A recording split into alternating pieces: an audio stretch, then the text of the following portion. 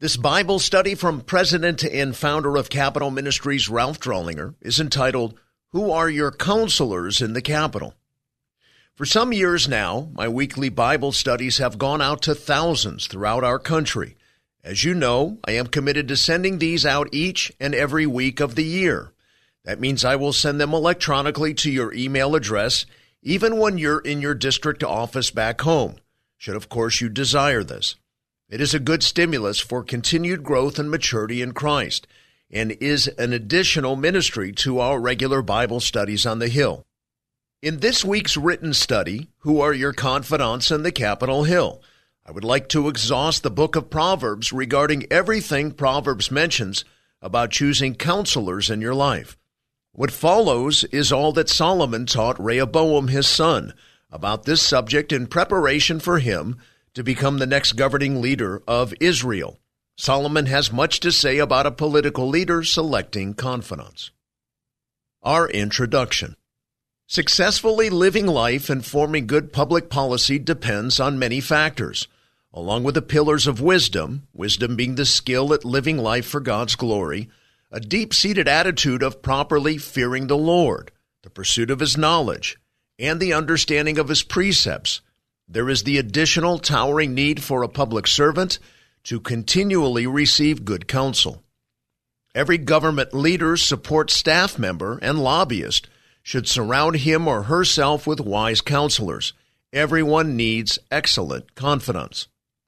A confidant is someone whom you explicitly trust. A confidant is someone you listen to, a person who cares and protects you at all times. Accordingly, whom you choose as such is a very important matter. Please allow me to attempt to expand your understanding of confidants as other than just several good friends. Notice first, however, that Proverbs reveals that some individuals, being self-absorbed, do not even possess good friends as counselors. Proverbs 13:10. Through insolence comes nothing but strife, but wisdom is with those who receive counsel. Insolence. In Hebrew, Zadon is a word we do not often use today. It means arrogance, to exaggerate one's own worth or importance. It is used here to negatively contrast one who receives counsel, i.e., those who possess trusted confidants. An insolent person is characterized by self-centeredness, someone who looks at life through his or her own limited knowledge and perspective.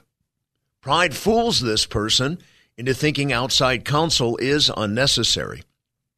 But notice the fruit of such, states this Proverbs, is strife. It is not a sign of weakness to ask others about a matter. Quite to the contrary, the Bible says that to seek counsel is a sign of personal strength and character. King Solomon, the wisest man to ever live, cross-reference 1 Kings 3:12, believed in seeking counsel. He provides acute insight into those who reject counsel in the following Proverbs. 18 verse 1. He who separates himself seeks his own desire. He quarrels against all sound wisdom. 12:15. The way of a fool is right in his own eyes, but a wise man is he who listens to counsel. Again, these passages make it clear that selfishness is often the mindset of those who refuse to seek the counsel of others. Make note of this simple contrast throughout Proverbs. Self-centeredness is set in opposition to seeking counsel. Always remember that 2 or 3 heads are better than 1.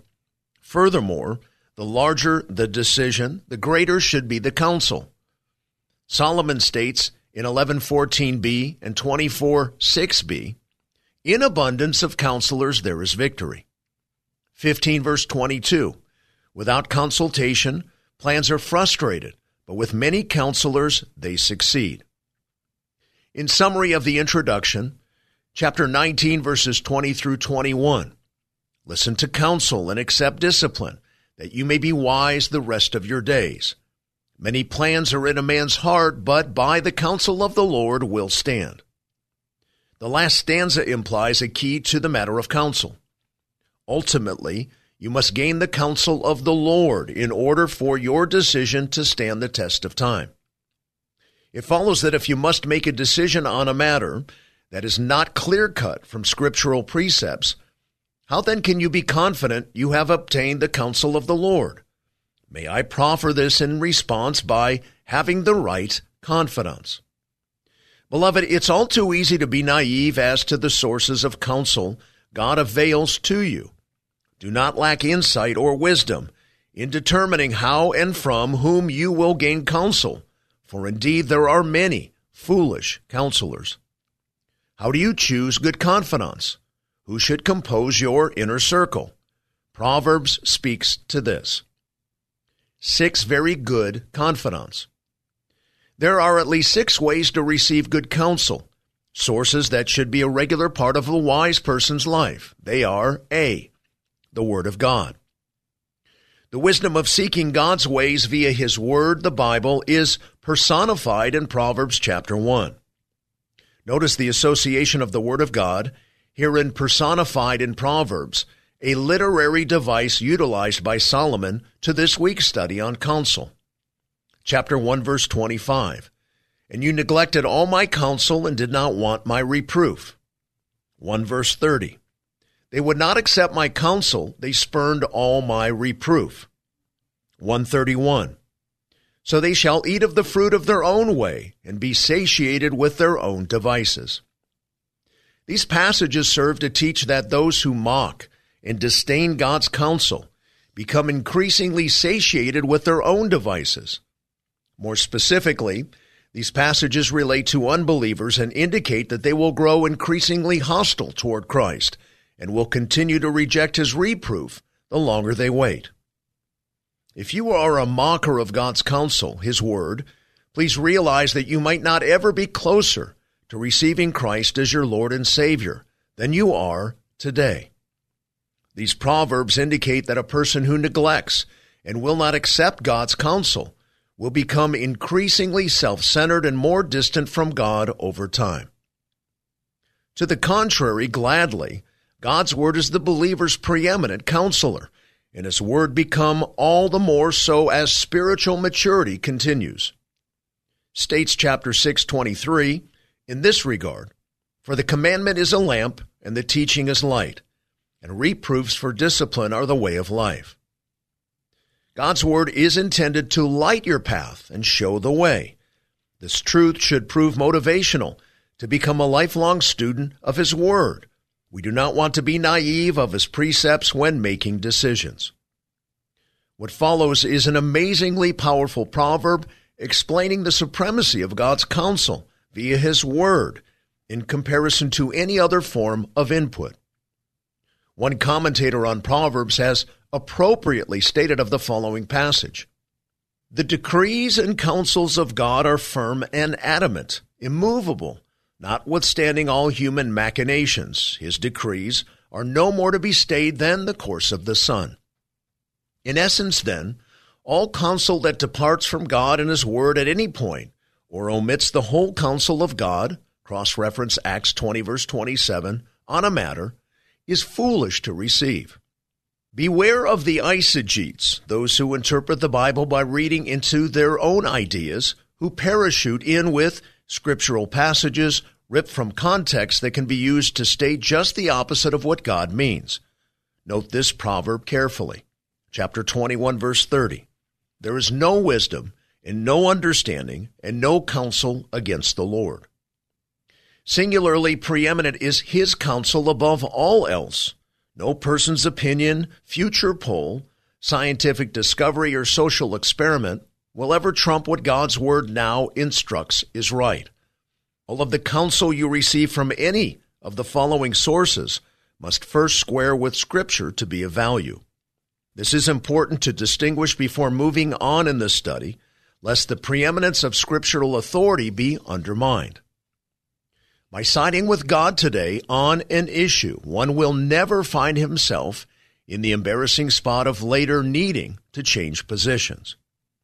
Positions determined and based in and on the principles of His holy writ are everlasting and unwavering. The Word should be your confidant. Having affirmed that priority in seeking counsel, Scripture does not suggest that the Word is your singular source of counsel. there are others. B, friends. Chapter 1, verse 5 reads, "A wise man will hear and increase in learning, and a man of understanding will acquire wise counsel." A wise counselor is a God-fearing man or woman who knows and lives out the Scripture. No other ingredient in the resume of a person you would seek counsel from should loom as important. Counselors steeped in any other things from public surveys to demographics to psychographics must pale in comparison to the wisdom you would receive from a godly counselor who bases his or her advice on a thorough knowledge and understanding of scriptural precepts. Scripture itself attests to its preeminence in counseling in 2 Timothy 3:16 through 17. All Scripture is inspired by God and profitable for teaching, for reproof, for correction, for training in righteousness, so that the man of God may be adequate, equipped for every good work. This passage, along with many others, depicts the sufficiency and supremacy of scriptural authority as the basis for all worthwhile counseling. Conversely, it is foolish to receive advice from ungodly individuals who depend not on his book. Give pause to your selection in human counselors. The following proverb is reinforcing. 13 verse 20. "He who walks with wise men will be wise, but the companion of fools will suffer harm." In Proverbs, a fool is set in contrast to one who has a reverence for and a healthy fear of God. Cross-reference 1 verse 7, chapter 14 verse 1. In other words, if you hang with the ungodly and gain their counsel, you will suffer harm. For instance, if one chooses confidants known to break God's or government's laws, such attitudes and action will eventually affect their counsel. Diplomatically and expediently rid yourself of disloyal, insubordinate, or law-breaking advisors. The fool believes his or her own mind is the actual source of truth.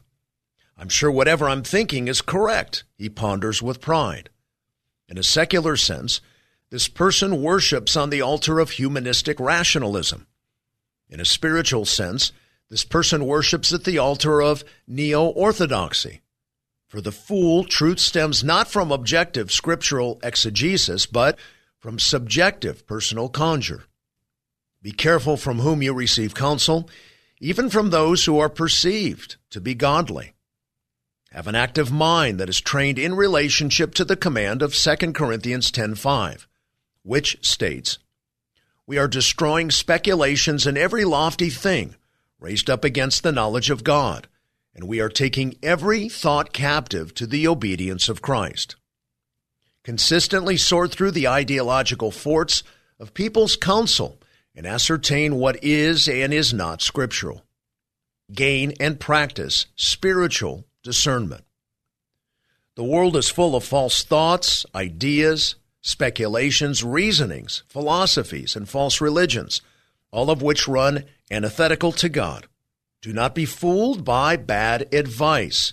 Your confidence should be godly people who are reliant upon and steeped in God's Word. Do not surrender the control of your mind to anyone who cannot base his or her counsel in scriptural truth. He who walks with wise men will be wise, whereas bad company corrupts good morals. Proverbs 13:20 and 1 Corinthians 15:33, respectively. C. Parents. Generally speaking, one's parents are a wonderful source of counsel.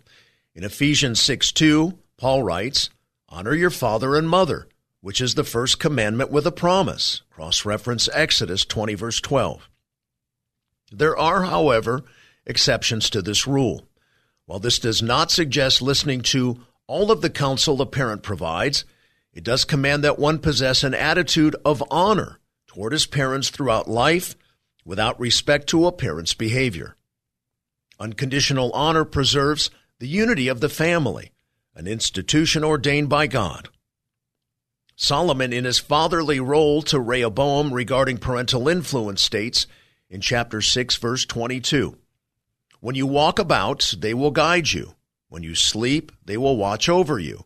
And when you awake, they will talk to you." The repetitive mention of they in this proverb relates to the commands of Rehoboam's father and mother, cross-reference 6 verse 20. Parents know their children best and have the accumulative advantage of knowing their strengths and weaknesses, thereby potentially providing the best perceptions and accordant human counsel. In addition, keep in mind that they have lived life much longer and can often provide excellent perspectives. States dad to son with this biblical truth in mind. 23 verse 22, listen to your father who begot you, and do not despise your mother when she is old. 22 verses 20 through 21, have I not written to you excellent things of counsels and knowledge, to make you know the certainty of the words of truth, that you may correctly answer those who send to you. Solomon not only wanted to make sure that he carefully and accurately communicated truths to his son, but he wanted to make sure Rehoboam would be accurate in his counsel to others. In Israel, the king was also a judge who heard cases. In a familial sense, a parent need make sure to help his children master biblical truths so that they may communicate them to others, especially one's grandchildren. Cross-reference 2 Timothy 2 verse 2. One's parents should remain as one's confidants, admittedly to a lesser extent, but to some degree, even after the child leaves and cleaves. D. Prayer. The Epistle of James states, "But if any of you lacks wisdom, let him ask of God, who gives to all generously and without reproach, and it will be given to him." Chapter 1, verse 5. As one faces trials in life and wonders what to do, allow such trials to create a more intimate dependence on God. Seek God in desperation with all your passion and intensity. This passage assures the believer of God's direct guidance. It's there for the asking. Old Testament believers did not have the aid of the indwelling Holy Spirit, as do New Testament Christians. Accordingly, this form of counsel is not depicted in Proverbs. Directly asking God for counsel and expecting his direction is a proper activity, since the third member of the Trinity actually indwells the repentant and contrite who have placed their trust in the cross of Christ. Cross-reference Romans 8:9. Apart from some mystical impression or expectation that God will literally speak to you, he will guide you via impressing scriptural truths on your mind or leading you to another believer who is mature and can provide insights from Scripture and life experiences. Keep in mind, too, that he can also direct you in his providence, God's superintending activity over human actions and human history. He can superintend the matters surrounding that for which you have concerns and make known his will to you. Whatever the case, James promises counsel directly from God upon request. The infinite and personal God of the universe should be your confidant through prayer. Cross-reference Galatians 4, verse 6. E. Conscience. Another related means of God's counsel is the human conscience. God will often pique your conscience during prayer. Learn to sense his still small voice. Become increasingly sensitive to his sometimes immediate impressions. God's equipping of mankind with this mechanism is for the purpose of contemplating actions and making accurate moral self-evaluations. Herein is the innate ability to sense right from wrong. This is not to be equated with or suggest the literal voice of God. Rather, it is that self-possessed faculty that allows one to judge actions and attitudes based on the highest standards perceived. Often it is the Holy Spirit bringing to your mind specific passages from his Word. Likened to a weight trainer or athlete, the conscience is akin to a moral muscle that one programs and strengthens, hopefully, over time.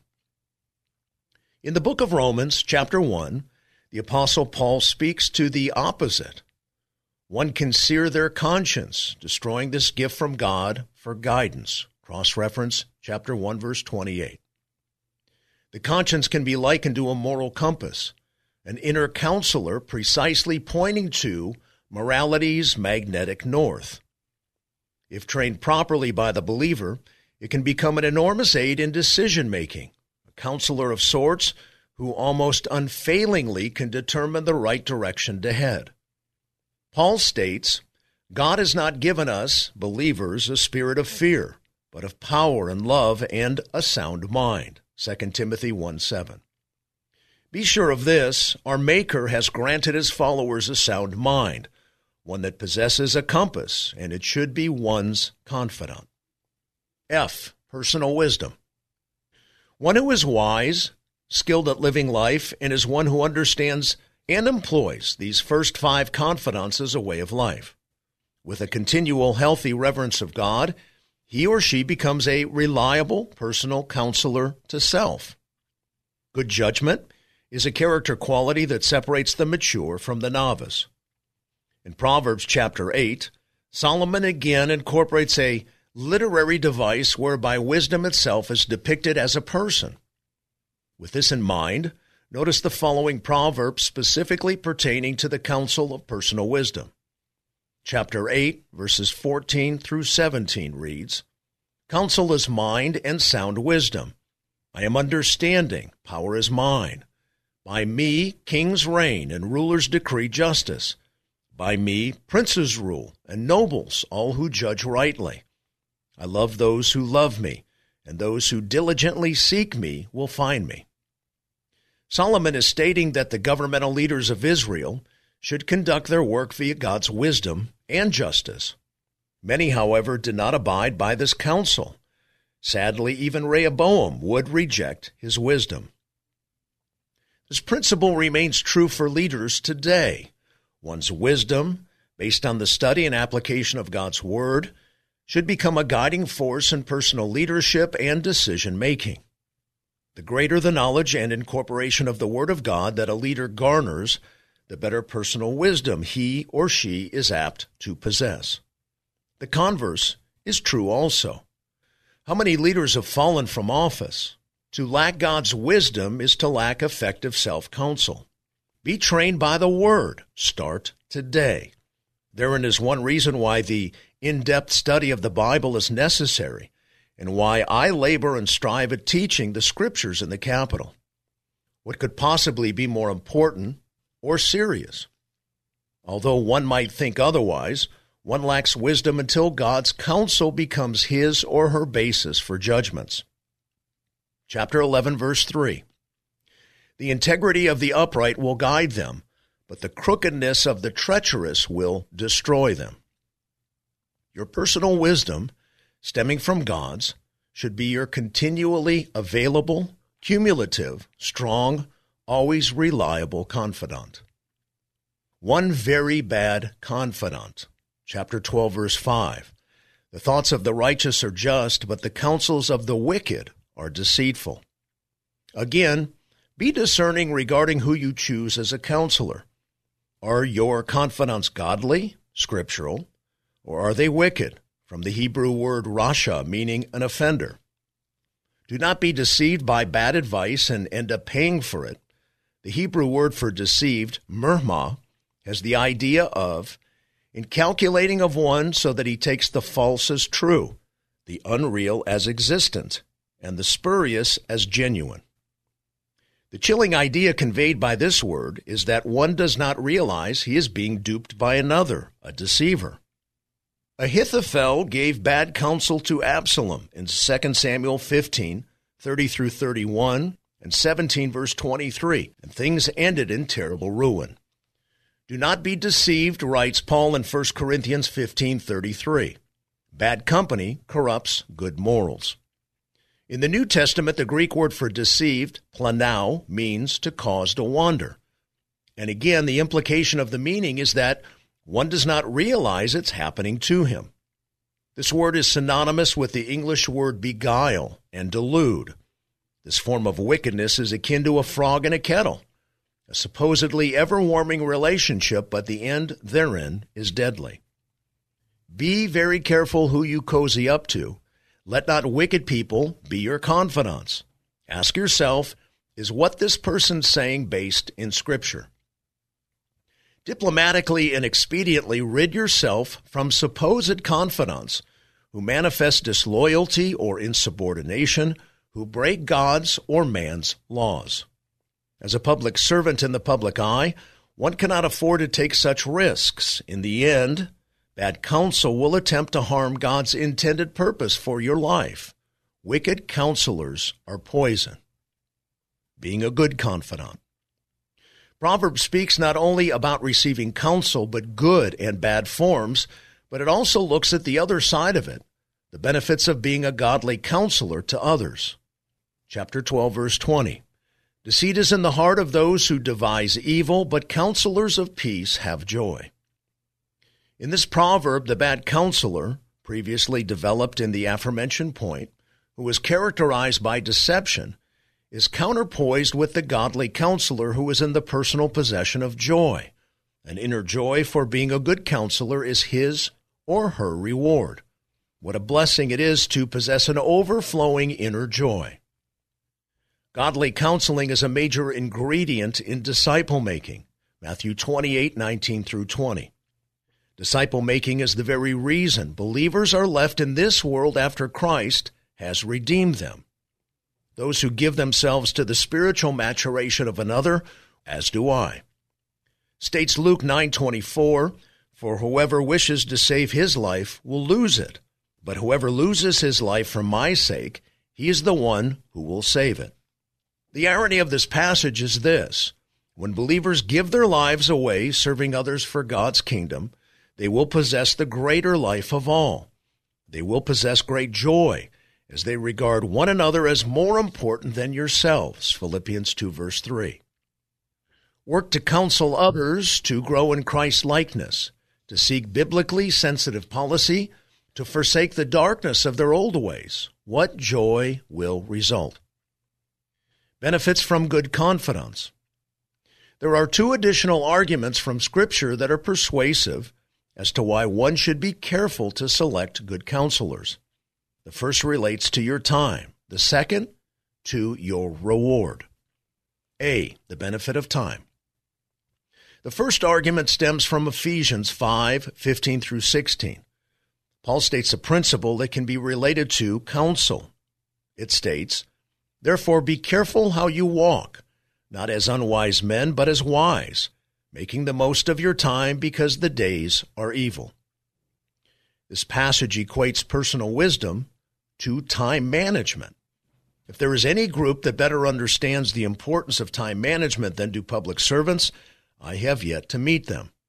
It follows that you carefully select your confidants, if only for the sake of time limitations. You must have the best counsel, not a bunch of mediocre counsel. One lesson I learned in seminary was to build a great theological library with the best commentators and their commentaries, as I have not the time to read those who are substandard. My point is that you need to get the best from the best. B, the benefit of reward. The second argument pertains to the manifest blessings from God for having chosen the proper confidants. Carefully note all the ingredients and progressions found in the following 4 verses from Proverbs 24, verses 3 through 6. By wisdom a house is built, and by understanding it is established, and by knowledge the rooms are filled with all precious and pleasant riches. A wise man is strong, and a man of knowledge increases power. For by wise guidance you will wage war, and in abundance of counselors there is victory. Allow me to attempt to organize the numerous principles, thoughts, and blessings elucidated in this passage, from the original Hebrew poetic form to Western outline form. The wise government leader builds his or her personal life, house, and nation via the foundational undergirders of always pursuing and gaining godly understanding and knowledge. Think of these as 2 of the staples of Proverbs, akin to rebar and concrete. What results is wisdom. From the custody of wisdom flows the selection and cultivation of 6 proper personal counselors, which we have briefly studied herein. Number 1, the Word of God. 2, trustworthy friends. 3, parents. Number 4, prayer. 5, conscience. And number 6, personal wisdom. These are the abundance of counselors mentioned in this passage. Together, amalgamated, these counselors greatly aid one's life, reaping many continual victories over the course of time. Think of these ensuing victories in the realms of personal, familial, and national interests. In addition to the foundational relationships and progression of thought previously explicated, wisdom leads to the characteristic personal benefits of strength and power in the humble, reverential sense of those meanings. In addition, the possession of wisdom also manifests the personal rewards of precious and pleasant riches in much more than a physical sense of those meanings. All are unspeakably wonderful blessings from the Lord God Almighty. Our summary. Choose your confidence wisely. As a consequence, you will become strong and powerful and reap the fruit of precious and pleasant riches. Psalm 1 verse 1 is a fitting capstone. It states, "How blessed is the man who does not walk in the counsel of the wicked." Amen. This concludes our Bible study for this week. May God bless you deeply. Thank you for all you do in our great country and on the Hill. This is Frank Sontag.